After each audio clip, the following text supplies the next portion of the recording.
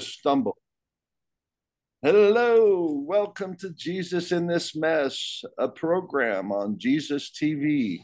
Jesus TV being broadcast throughout the world, probably in different forms. They may not even call it Jesus TV. They might call it The Chosen, but that's a movie that Jesus is making. Depends on how you look at things.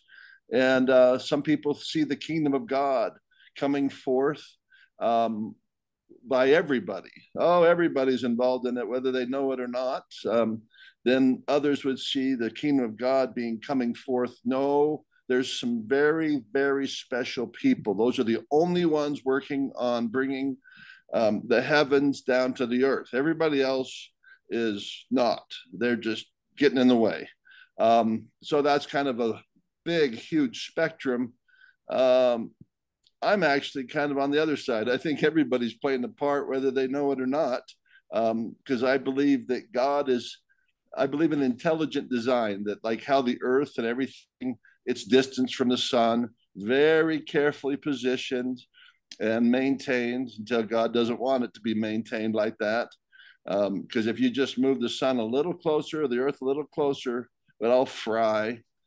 So intelligent design is easy to believe if you already believe in God. You're like, oh, this has been designed intelligently. If you start looking at the eyeball and those kind of things.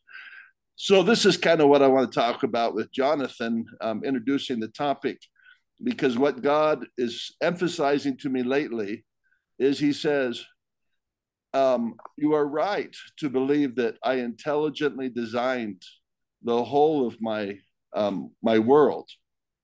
But you need to also now understand in that same way and in same measure, I design the experiences that people have upon the earth.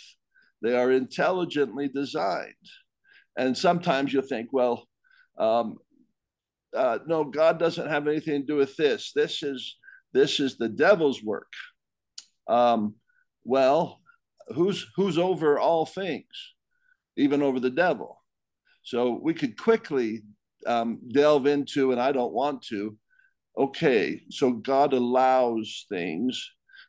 Yes, he allowed the serpent to come into his garden. It was God's garden. It's like, oh, I made a mistake, left the door open. No, he didn't make a mistake.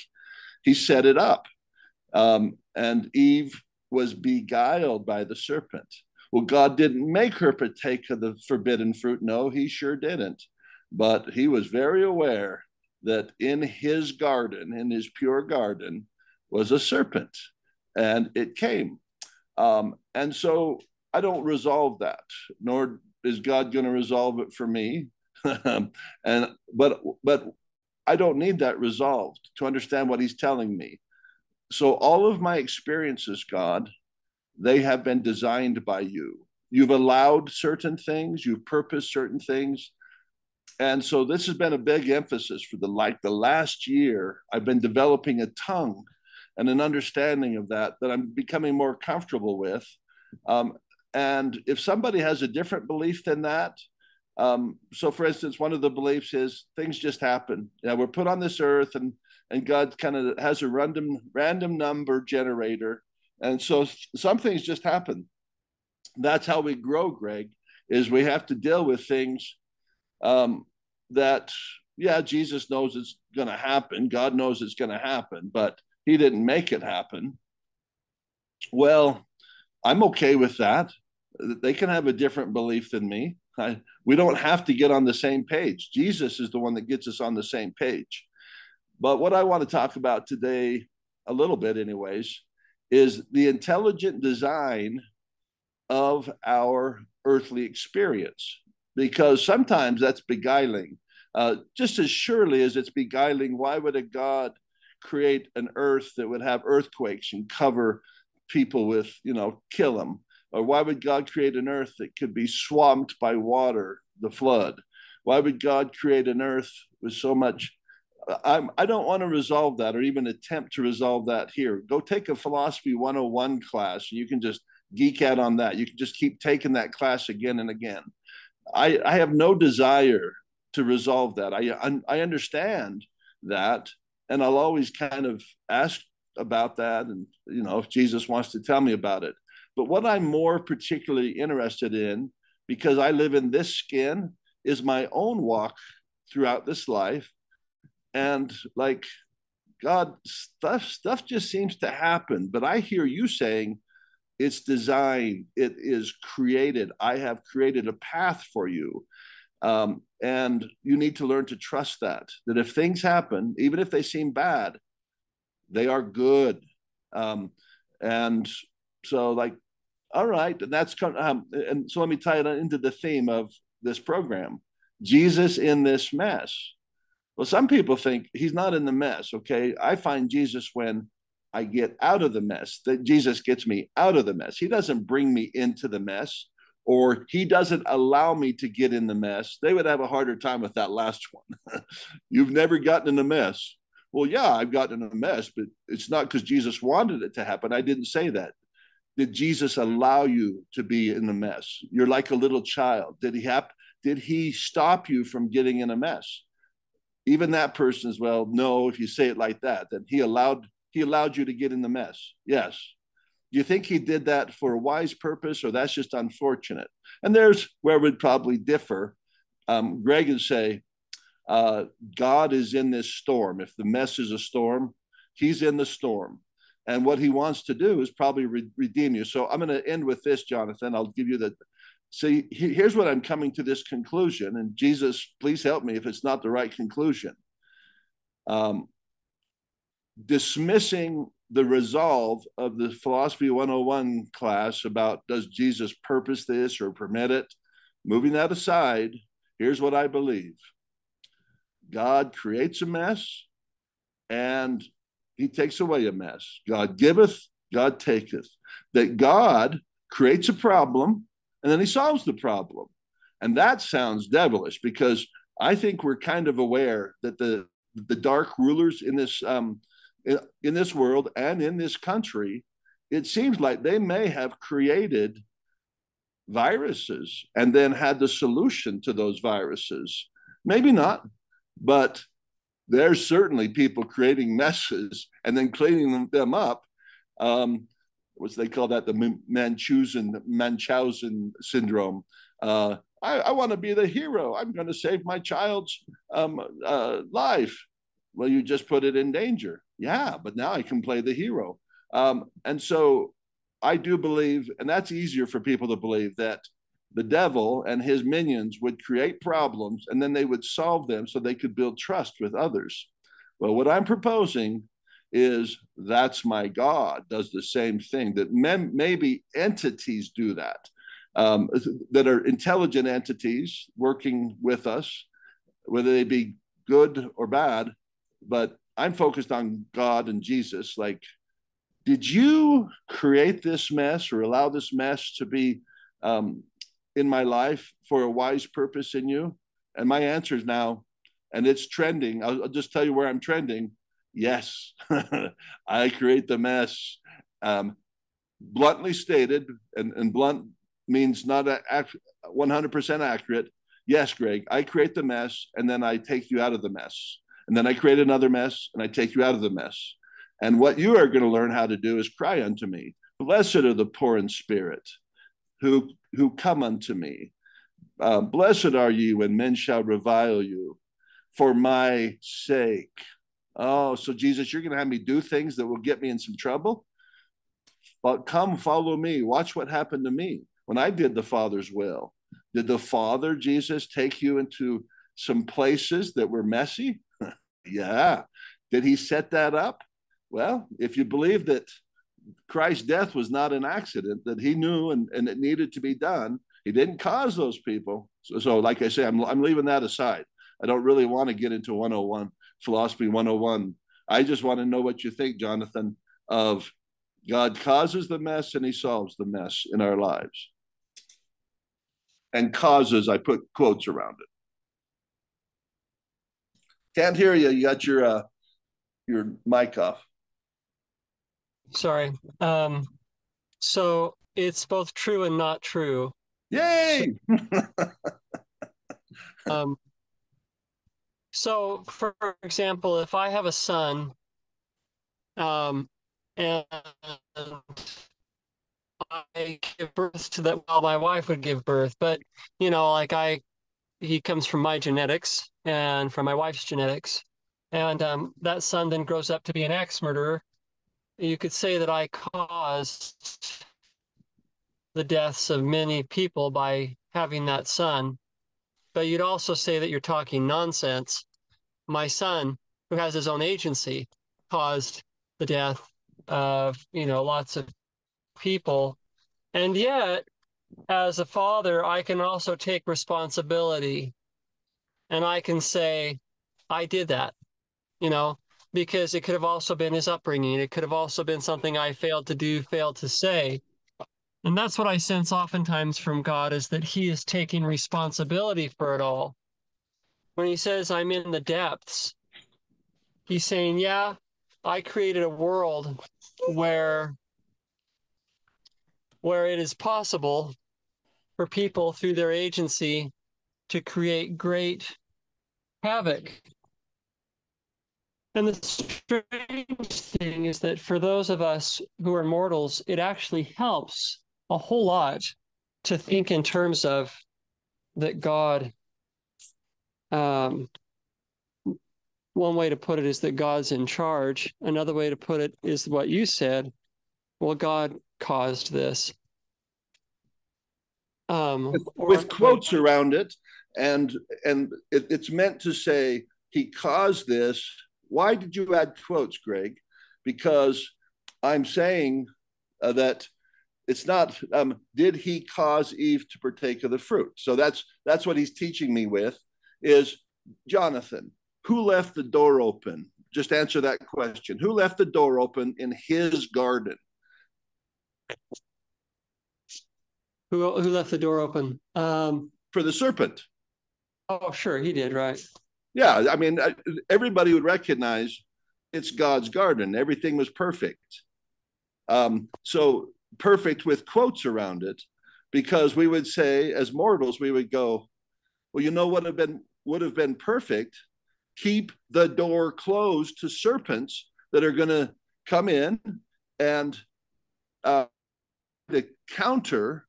But that one is a simple story, and I love it because it's like you try to you have to resolve that one before you can resolve all the others. So I just say it's irresolvable because he's leaving the door open even now to that same serpent. We are in a different garden. This is the why I focus on the garden. Whose garden is this? It's God's. Did he leave the door open? He left it open from the start. Okay, so he has a weedy garden, and that's all that in my mind. Where did Adam and Eve go when they were cast out of one garden? They went to another garden. It required more work, but you know what it had in common? A serpent. It always had a serpent. Who allowed that? And so, if you take, anyhow, that's and trying to avoid Philosophy 101, because if somebody's listening, they say, boy, Greg's sure arguing like you would in Philosophy 101. So that's true. So I could put quotes about, I don't want to go there, but that's the question that I have. As people try to give me an alternative explanation, I respect that, but I want to know who left the door open in the Garden of Eden. Because see, Christian people resolve that differently. Oh, that was unfortunate. LDS, Church of Jesus Christ Latter-day Saints, they believe God deliberately left that door open for a serpent to come in. That was God's garden. He could have closed it, said, no one's coming in. It's a perfect garden, and I don't want it messed up. Then it's not just the serpent. There's two things. Why did you put forbidden fruit in your garden? There's two elements. And so these are things that can't be resolved with the human mind fully. This is what I accept. Like, I'm never going to find satisfaction, just as they don't in Philosophy 101. So, some professors can argue until they're satisfied, But I don't anticipate being fully satisfied in figuring it out. Why, Greg? Because I'm mortal. My mind is limited, and I'm like a little kid compared to God. What he's doing is so complex because it very much ties to providing a savior and so forth. So we have this simple story, but see, we live lives that are tied to that story, and we're playing out an approximation of what happened in that holy, wonderful garden. And if those two elements weren't in there, then it wouldn't be cooking my noodle. But who left that door open? And that's Jesus telling me when I ask about my own mortal experience. He goes, Greg, who left the door open? Oh, you did, didn't you, God? You left the door open. Who put the forbidden fruit in that perfect garden? Ah, you did. And so now, Greg, look at your situation. Can you see that I've prepared for you a garden called Earth? It's a weedy garden, but it's good. It's good, but it has the same elements. Anything on that, Jonathan, you think? Um,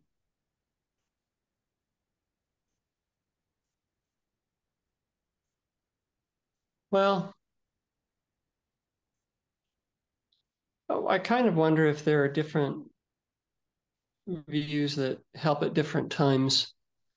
Um, Yes, I love it. Yes, it, that's right. Emphasize this. This is God later in my life. I'm 60 years old. There was no pressure throughout my whole life until lately. And so he wants me to accept a different view that's pretty uncomfortable to people. It's uncomfortable because I would never say God makes us do evil. No, um, I, and I don't think he made Eve even transgress. He did not make her. Very careful on the language here. Did he make her? No. But did he allow it? Oh, yes, he did. Did he design it? Oh, yes, he did. And so these are what I'm speaking of is actually very uncomfortable for a lot of people. That's why it's philosophy 101. They get, and some people just like, I'm going to stop believing in God because how could a God be God? So I understand the conundrum. Um, and so God has brought to my door that conundrum at age 60, and he's helping me resolve it. And I've decided, okay, here's what I think you're having me believe. You are in everything. You have descended below all things, and you've ascended above all things. You're part of it.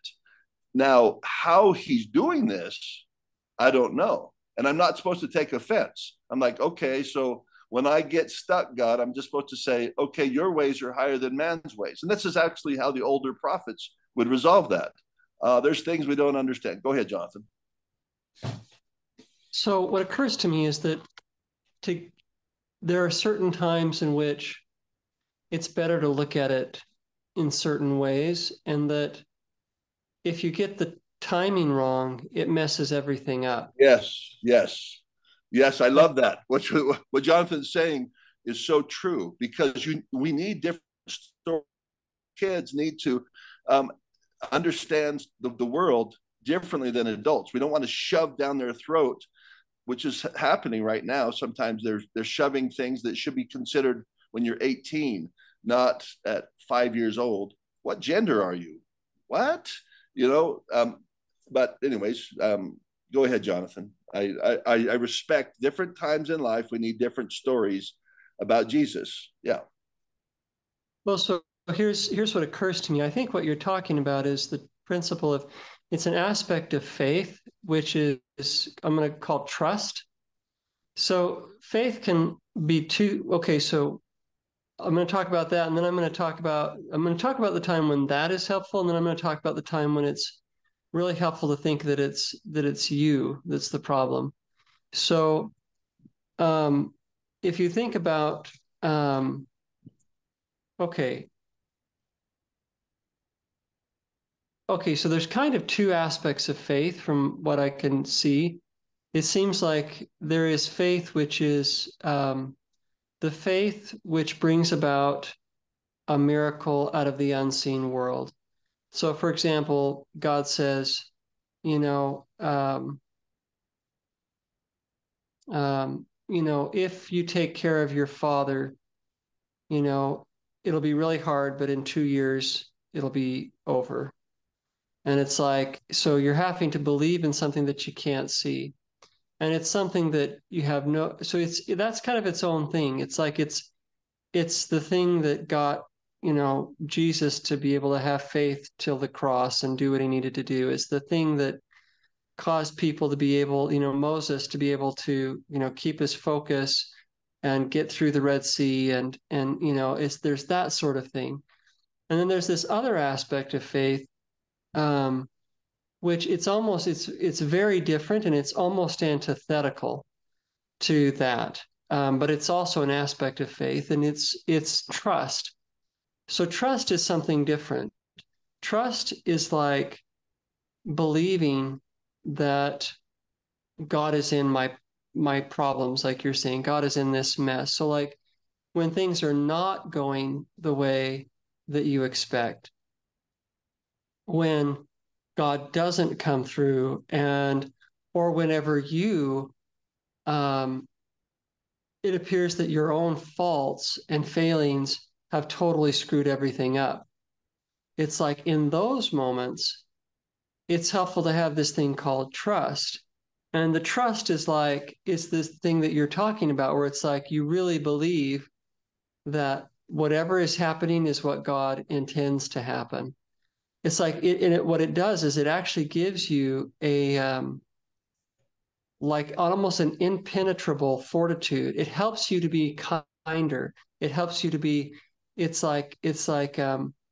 when someone's screaming down your throat that it's your fault and that, it's like, it's whenever you have that, it's like you're able to say, okay, or, um, or it also helps you to endure, um, like for example, if you're going to your death, you're going to before the rifle squad, or you're being tortured and they're trying to, it's like, this wasn't what and there's an aspect of it I'm not quite grasping with my words or being able to express, but it's more of like a letting go. Whereas the faith that like gets you across the Red Sea is like this focused, intentful, but there's this thing that it's like if Moses had gotten to the Red Sea and it didn't part. Okay. It's like, or maybe it didn't part as soon as he expected. And it's like, and so it's almost like you have to be embracing the two. On the one hand, I'm totally prepared for God to part the Red Sea and us to be delivered. I'm also totally willing to have me, my wife, my kids, and all of these Hebrews die right here, and that would be okay too. And you'd say, well, but then Moses, you were just a whack. You were just a whack job. You led all these people into the wilderness, and it's that thing that says, that's okay. Yep. Yeah. Yeah. And if we all die right here on the banks of the Red Sea, I'm okay with that. And the reason that people don't like men of God is because the men of God have both of these things. They're kind of freaky people. Yes. They're people. Yeah, they, Go ahead. Sorry. well, yeah, that's I love that it's expressed in the pioneer hymn. Let me look it up real quick.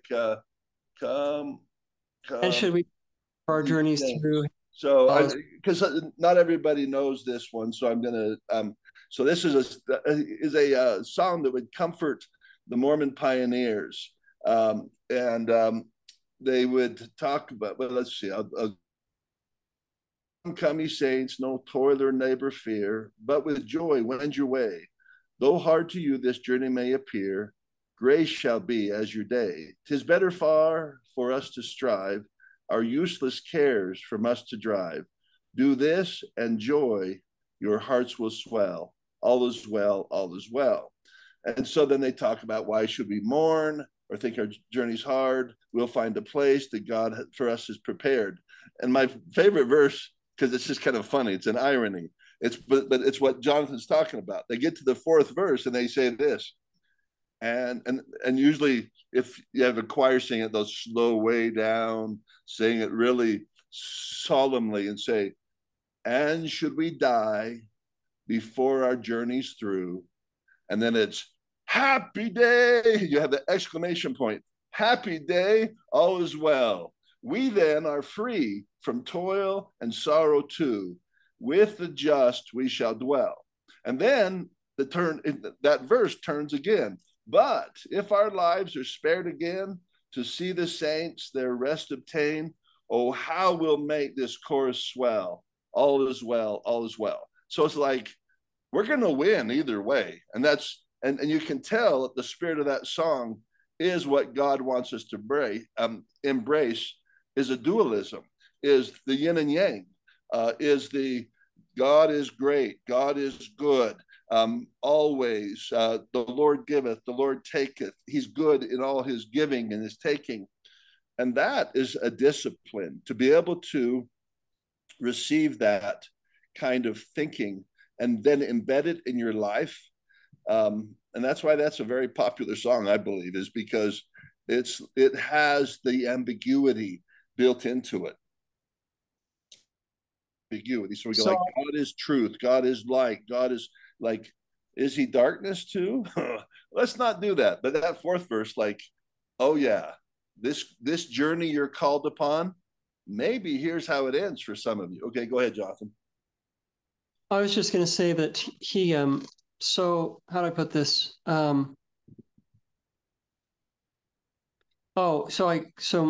was a fellow I knew years ago who was in World War II, and a relative, and one of my in-laws, my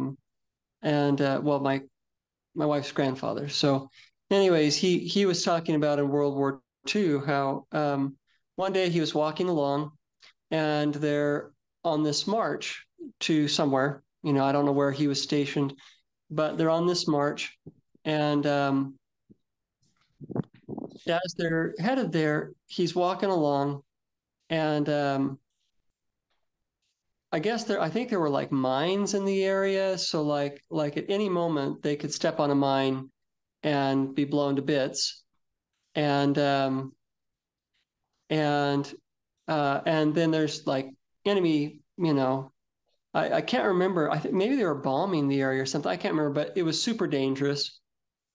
And everybody, like including, my wife's grandfather, were just completely on edge. I mean, just like, just nervous wrecks, and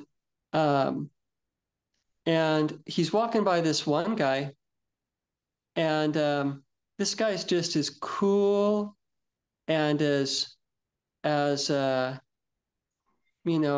cool as a cucumber. Just, like, he's just fine. Nothing's wrong. He's just chatting with my wife's grandfather. They're just chatting along, walking along, and he's like, and he starts to talk to the guy. He's like, why is this guy so nonchalant and everything? And he ends up discovering that the guy is kind of he's basically given up on life. He doesn't have left to live for. Right. It's like he doesn't have anything left to live for. I don't know, I'm making this up. I don't know what was the deal. Maybe his girlfriend back home or his wife left him, and he, it's like something had happened to him that it's like he really did not care whether he lived or died. And my wife's grandfather's reaction was,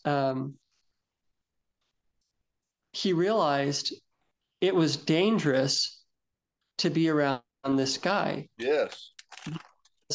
Because this guy really didn't care. And, everybody else was on guard and this guy was not on guard. And so in his mind, he was like, so he basically distanced himself from this guy. It's like, well, I'm going to go say hi to so-and-so, or I'm going to go, do this. That's right. And then from then on, he made it a point not to, because he knew that this guy, and so that's it's a strange aspect, but I actually wonder if it's part of why many of the prophets have been so hated, and um, because it's like the man of God does not have the interest of everybody's skin in mind. Yeah. He has the will of God at all costs, Yes. and he Oh, also that's has strange trust. Like I said, it's the banks of the Red Sea, and Moses is totally okay. It's this strange faith of like, I know we're going to get across here, but if we right. don't, and we all Yeah. die, and it's this massive massacre, I'm totally cool with that. Yeah. And Yeah. Yeah. embracing, Yeah. embracing both things at the same time. No wonder they're screaming at him. I mean, it describes it in the Bible. They're screaming at him, just like, you led us here to die. It's like, it's really hard to know, who do they hate more? Do they hate the Egyptians more, or do they hate Moses more? At that Right. moment, I think they hated Moses more. Yeah. And so it's like, it's this strange world when you walk with somebody who walks with God. I And love it, Jonathan. Woo! That's an interesting place you just took us, and it's where I needed to go, because I I have an approximation of that. I'm not walking through minefield, but I'm walking through a parable that's like unto that. Um, since I started following God, I've been called to do some things that just don't seem very reasonable. It puts my family um, in, at risk. Um, the same as if I had gone crazy, which I did. Actually, that was part of my born again experience.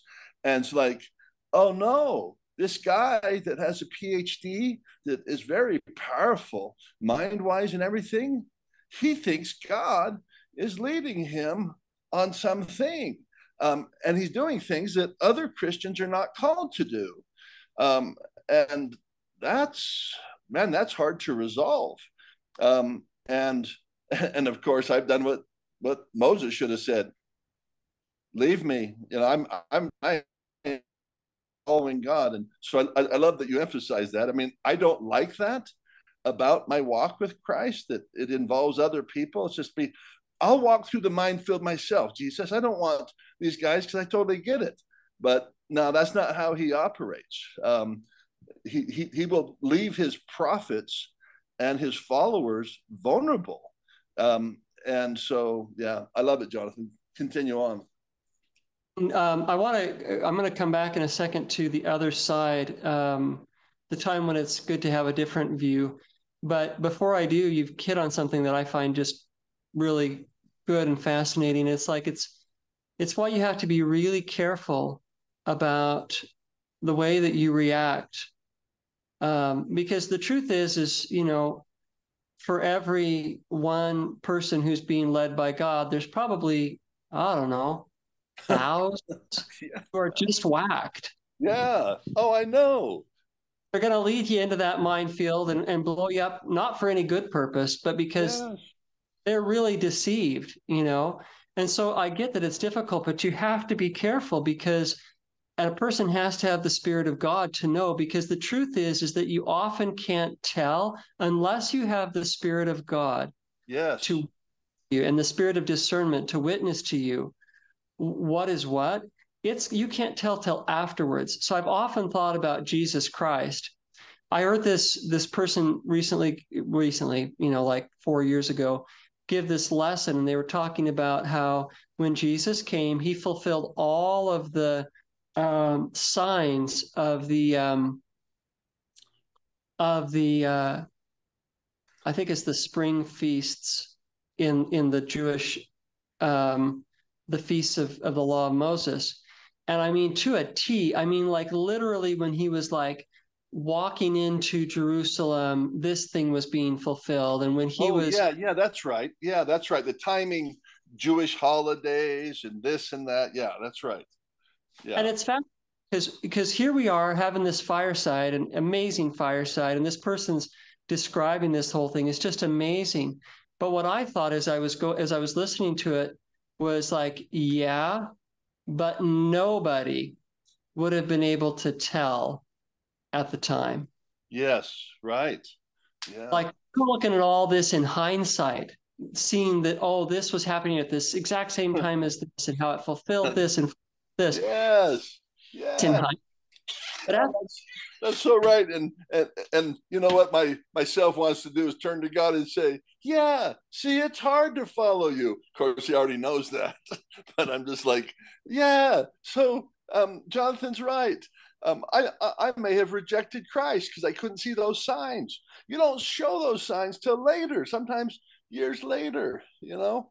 It's like, yeah, right. Yeah. Now there might have been little signs, but for sure you couldn't have seen all of them at the time it was happening. You no, know, no, like, you know what? It's actually Passover, and there's a strange connection, I think, here. And probably the only way you would have known is by the Spirit. But at the time, so it's like, so you think that it's like if I study, like people are studying the last days. I'm studying the last days so that I'll be able to. And it's like you're not going to be able to recognize because you studied.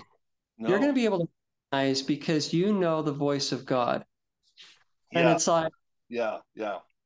it's like don't think that you're because you're a scholar that you're going to see it all right when it happens.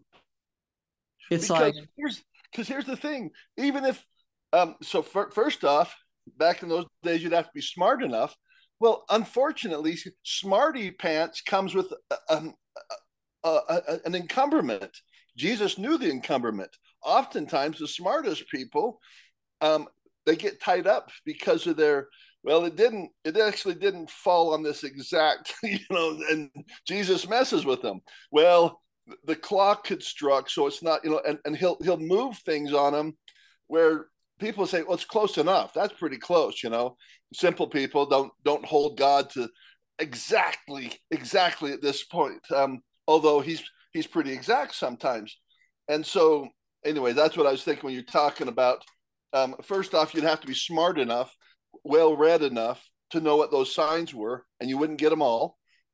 And it's like, what if I'm just a little child and I'm a girl? I didn't get educated. Jesus doesn't love us. And so, but what you're speaking of rings so true to me. So continue on, because I think that's very relevant to our current day, because there are people who are drawn to those signs, and that's good. I'm glad. I'm not a sign follower, but I certainly, when people tell me about it, like, ooh, that is exciting. Thanks for telling me, because I said 2024. Jesus tells me this big thing is going to happen in 2024, and they go, why did you say that? And the sign followers know that 2024, a bunch of stuff lines up, and I don't care in Christ. It's not me telling myself.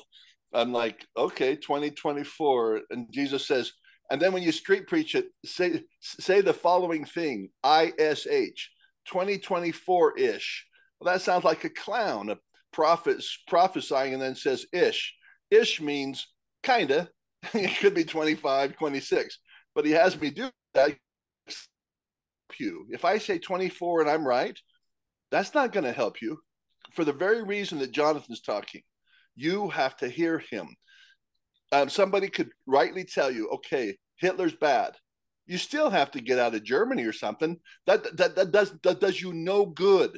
You're in Germany and you go, oh yeah, I found out something. Hitler's bad. Well, do you have money to get away for you and your family? And a lot of them didn't. Like, I can't go anywhere. Like in Ukraine, rich people were out of that country. Boom, they're out of here. They go to Georgia or Kazakhstan or where they have family, or Poland. Poor people, no, that's unfortunate. They'll have to stay there and let the bombs rain down on them. So anyhow, go ahead, Jonathan. so yeah, and so I was going to say, oh, so there's a scripture, and here's the thing where each individual has to be careful. So Christ made this comment, like, if um, if you come to know me and then turn away, it would have been better that you'd never known me. Yes. And And I have this sense, it's like people don't understand. It's like how you treat, because you don't understand. Let me, how do I put this? If you come in contact with somebody in whom the Spirit of Christ is moving, like say you're one of those people on the banks of the Red Sea, and it's like the way that you react to that has massive implications as to your own psyche. It has massive implications as to your relationship with God. It's like, do you want Christ to come into your life? Well, what if God sends somebody into your life who is actuated by the Spirit of God, but they're doing things that you don't understand? Right. And you're like, I hate this. Well, what are you hating? Because that's the way that Christ moves. Yes. Yes. You understand what I'm talking about? And it's like Yeah, what you're I do. hating is Christ moving in your life, Yeah. Yeah. There's shaking, shaking things up. I don't like this. I don't want this guy must be crazy. It's like that's what they said of Christ. So it's like the way that we react when the servants of God, and I'm not talking about people called to authority. I'm talking about people in whom is moving that spirit which leads out of the culture and into the wilderness.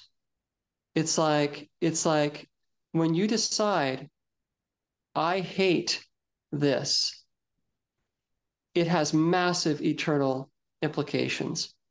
It's like that's why we're kind of invoked within the scriptures to be prayerful and careful and to seek discernment and understanding because we can turn against God and and not even know it. right.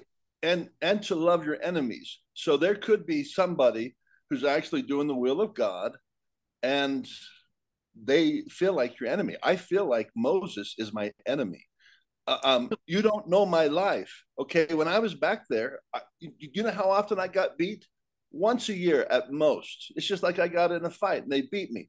Everything else, it was like there was enough to eat. We didn't, it was always provided for us. I got along with the guards. They would like me because I sang songs and so forth.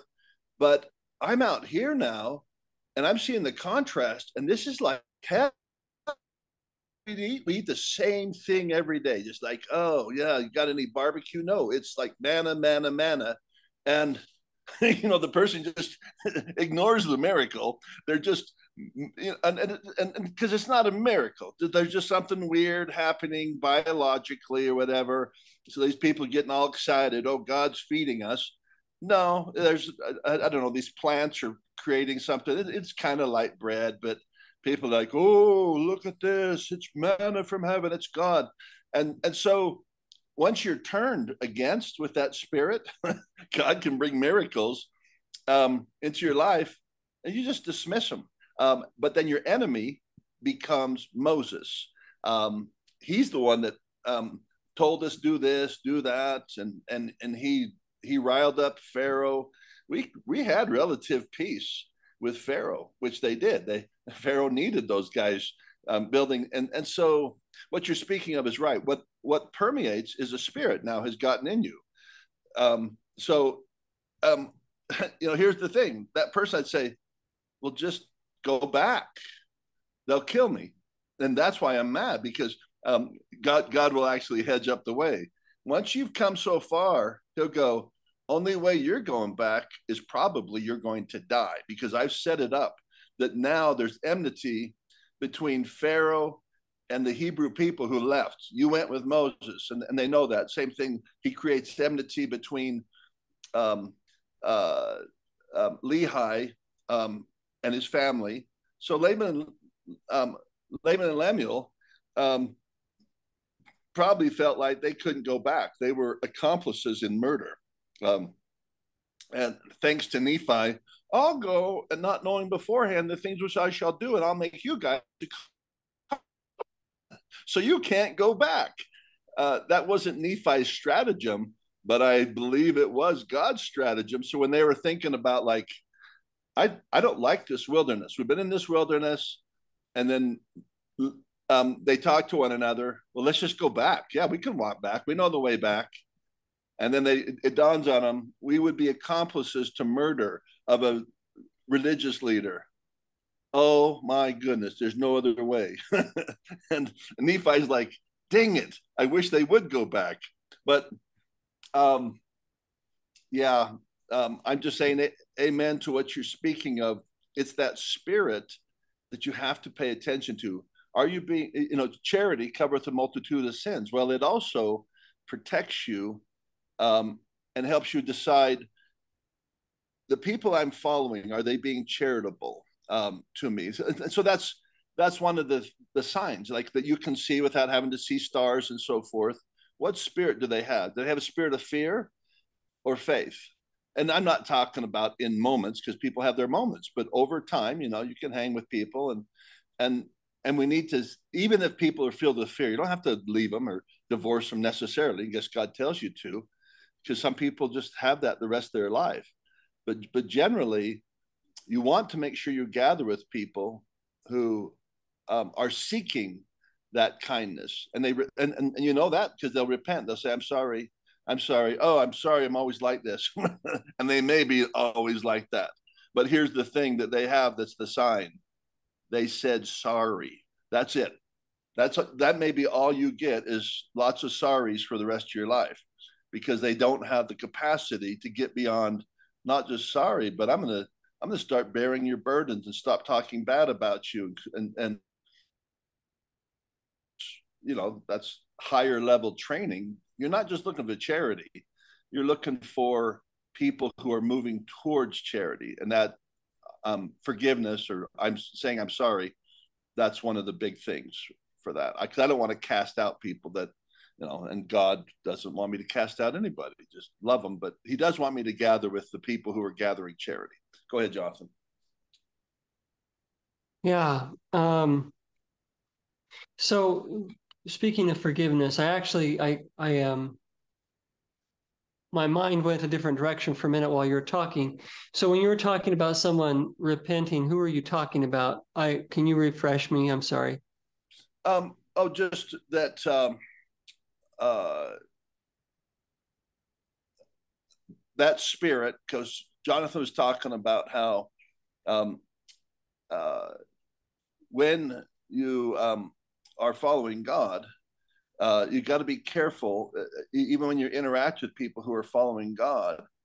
You have to be careful to not turn against them for one reason, because even if you're in the right, these are crazy people, or you're in the right that they're actually following God, but you're not supposed to be with them. You turn against them, then you've got that spirit of enmity, and that you can get hijacked by that spirit.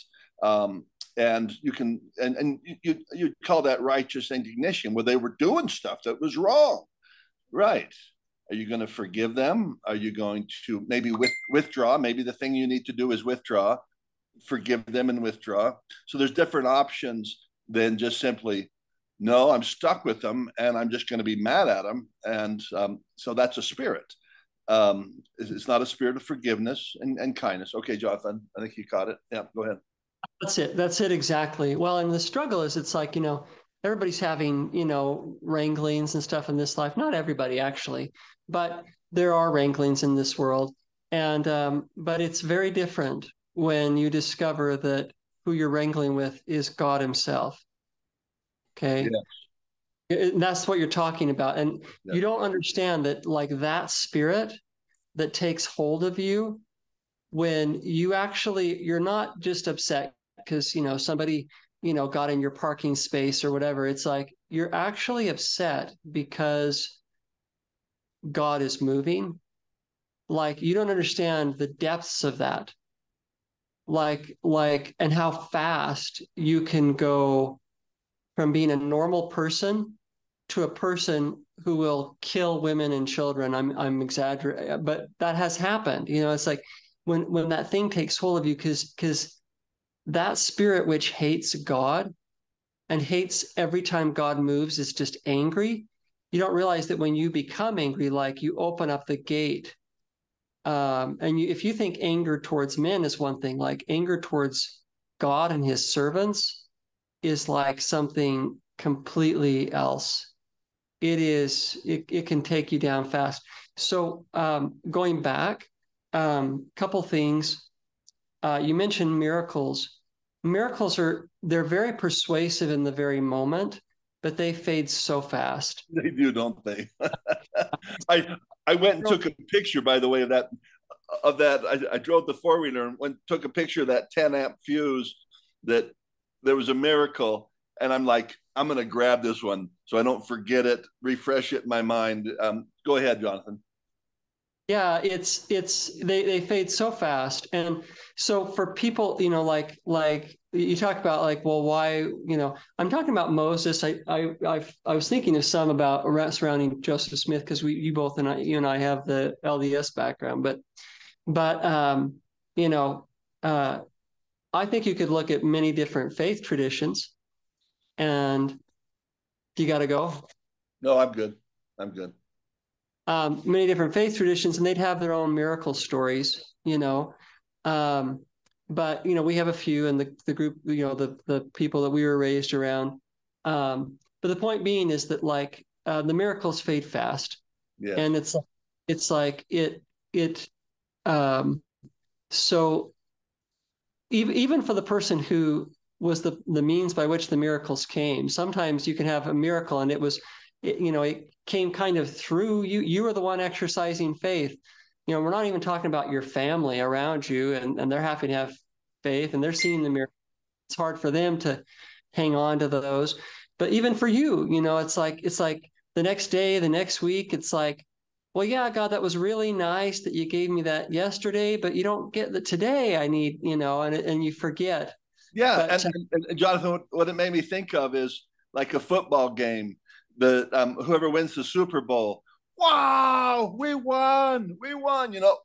So a week later, what are they doing? Looking to the next season. I wonder how now that we won, there's probably going to be some players who want to be on our team, and wonder what the draft's going to be look like. So you're already looking for the next miracle, the next Super Bowl, and you got a lot of games to win and miracles to come. But it's quite human, right? I think it's probably built into us. Like that danger's gone. Stop worrying about it. Oh, and by the way, that meal is gone. You need to start working on the next meal. It's like, oh, I remember that was really fun back there, but you can't. Do you feel so now, as the scriptures say? I don't know. It's not happening to me right now. So can you conjure up a little something?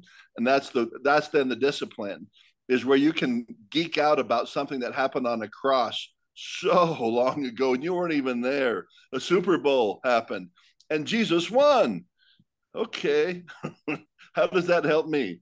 And that's then becomes the work of where the cross becomes meaningful because you actually wear one. It's your body that's shaped like a cross, and then you try to rekindle that. Okay, go ahead, Jonathan, and we can wrap up here. I'll let you wrap up. So I'll say this last thing. So I meant to get to this second. We were talking about how the two views are good. So I'll just mention the other view in passing, and then we can close. But so the one view is that God's in everything, and it's okay if we die at the Red Sea, and that's really helpful for people who have found God, and He is working in their lives.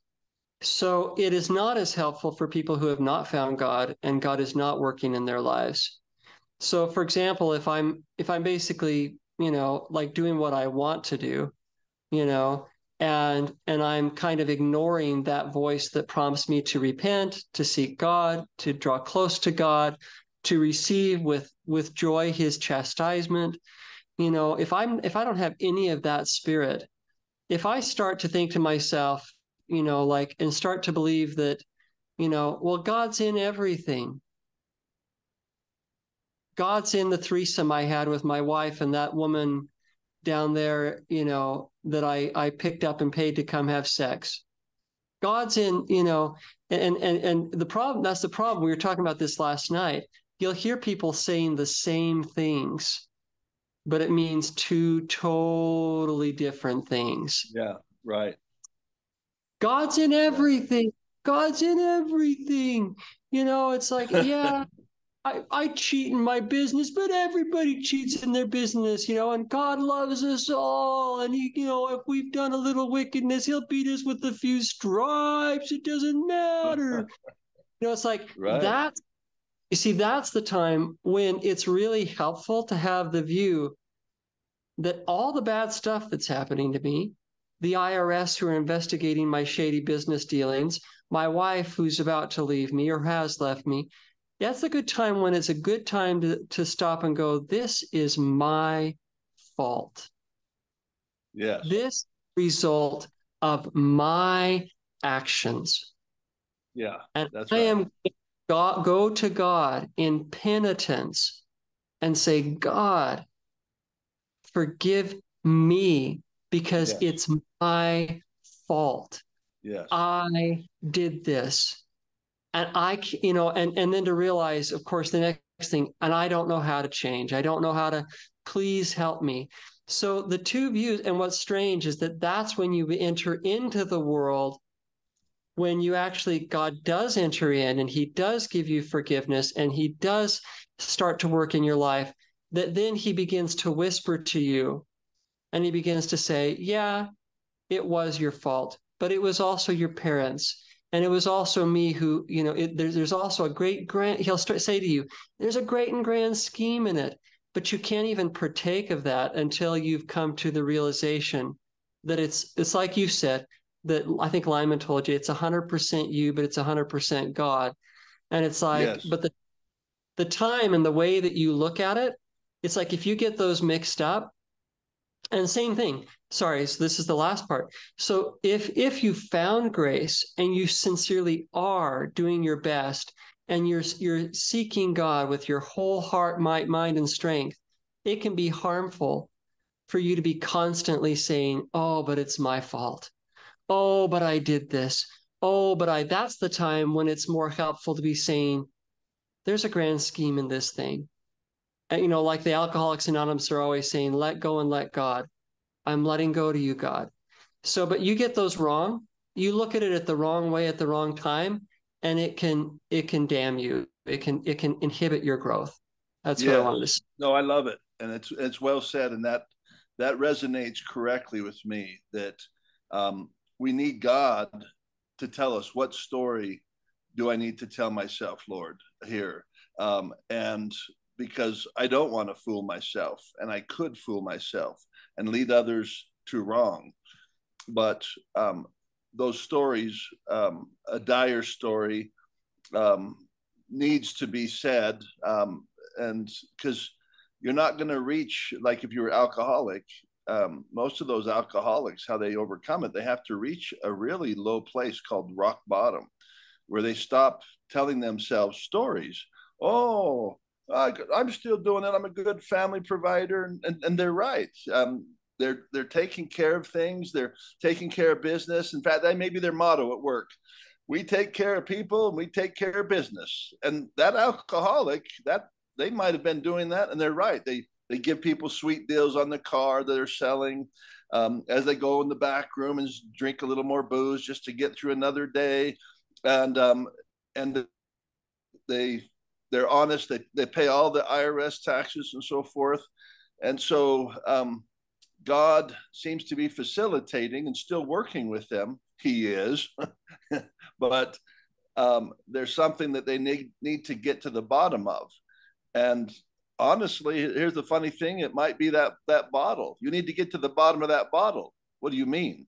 Once you get to the bottom, this is the time when you're going to be drunk enough to get pulled over by the cops, which then you're in your they take your mug shot. You just lost your job as salesman, which turns you into a wildcat because you get so fearful. Oh no, I was holding it all together. Then you go on this binge thing like you've never done. You black out and you wake up with somebody, you don't know what you did with them and what age they were. And you're just so thankful that they were the age of accountability. But all of a sudden, something washes over you. This can't go on. I've been telling myself stories, and that's what all the alcoholics say.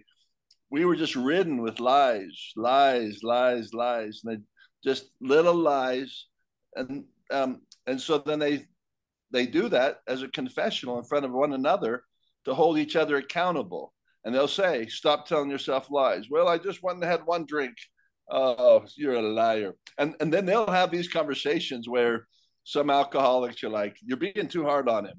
It was just one drink," and others are like, "That's a slippery slope." So these things don't get resolved in church. They don't get resolved in Alcoholics Anonymous. There's these disagreements about what story you need. I'm saying you should never, ever have one drink. No, I think this. And so the desire to come to unity, to, okay, well, here was my experience, and that's what they do.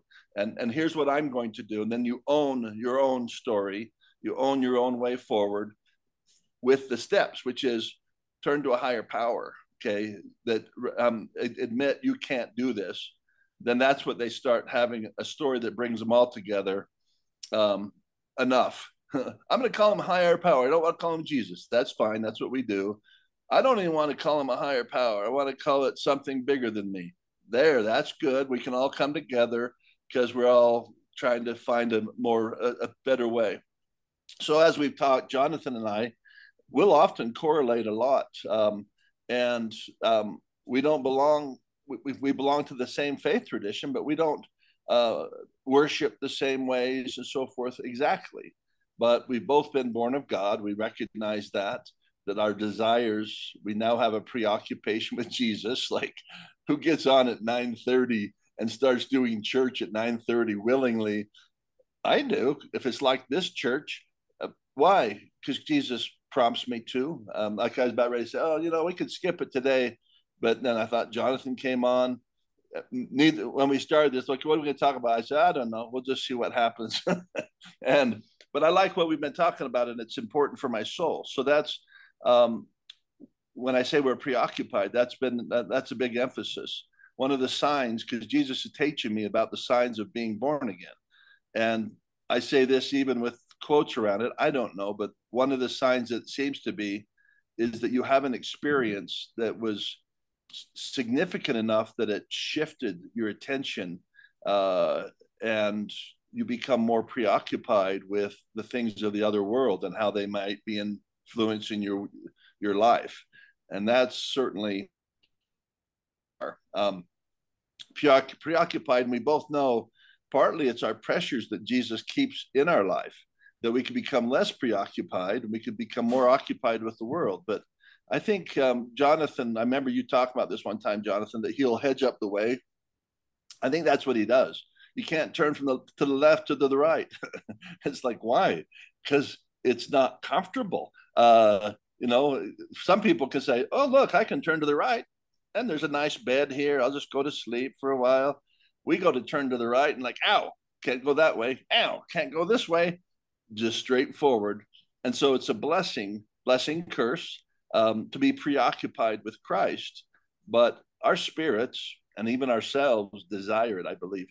We reinforce it by these kind of activities. So Jesus TV, a conception that helps me channel that energy. I need your help, Lord. I need your help. And if anyone knew the details of my life, you do need help. That like, you're like an alcoholic that just has to turn to a higher power. I'd say correct. And this is what I've learned. There's no other way. No way would I bring this much energy to God without the pressures. So I glory that God does keep that door open, in his garden, to keep the pressure on. And if I'm to live the kind of life I want to live, I have to get more Jesus. What about other people? I don't know. I don't know about them. I don't think they have to have as much Jesus as I do. I don't know. I'm not their boss. I leave it to them, and I say, this is what's working for me. Just like I wouldn't know if I was an alcoholic. I wouldn't know exactly what would work for people. So these alcoholics get together and they share their stories. And here's what I'm doing. I'm exercising more. And this is what I'm learning to talk nicer with my wife, blah, blah, blah, and all these different things. that help them do one thing: stay sober, don't drink.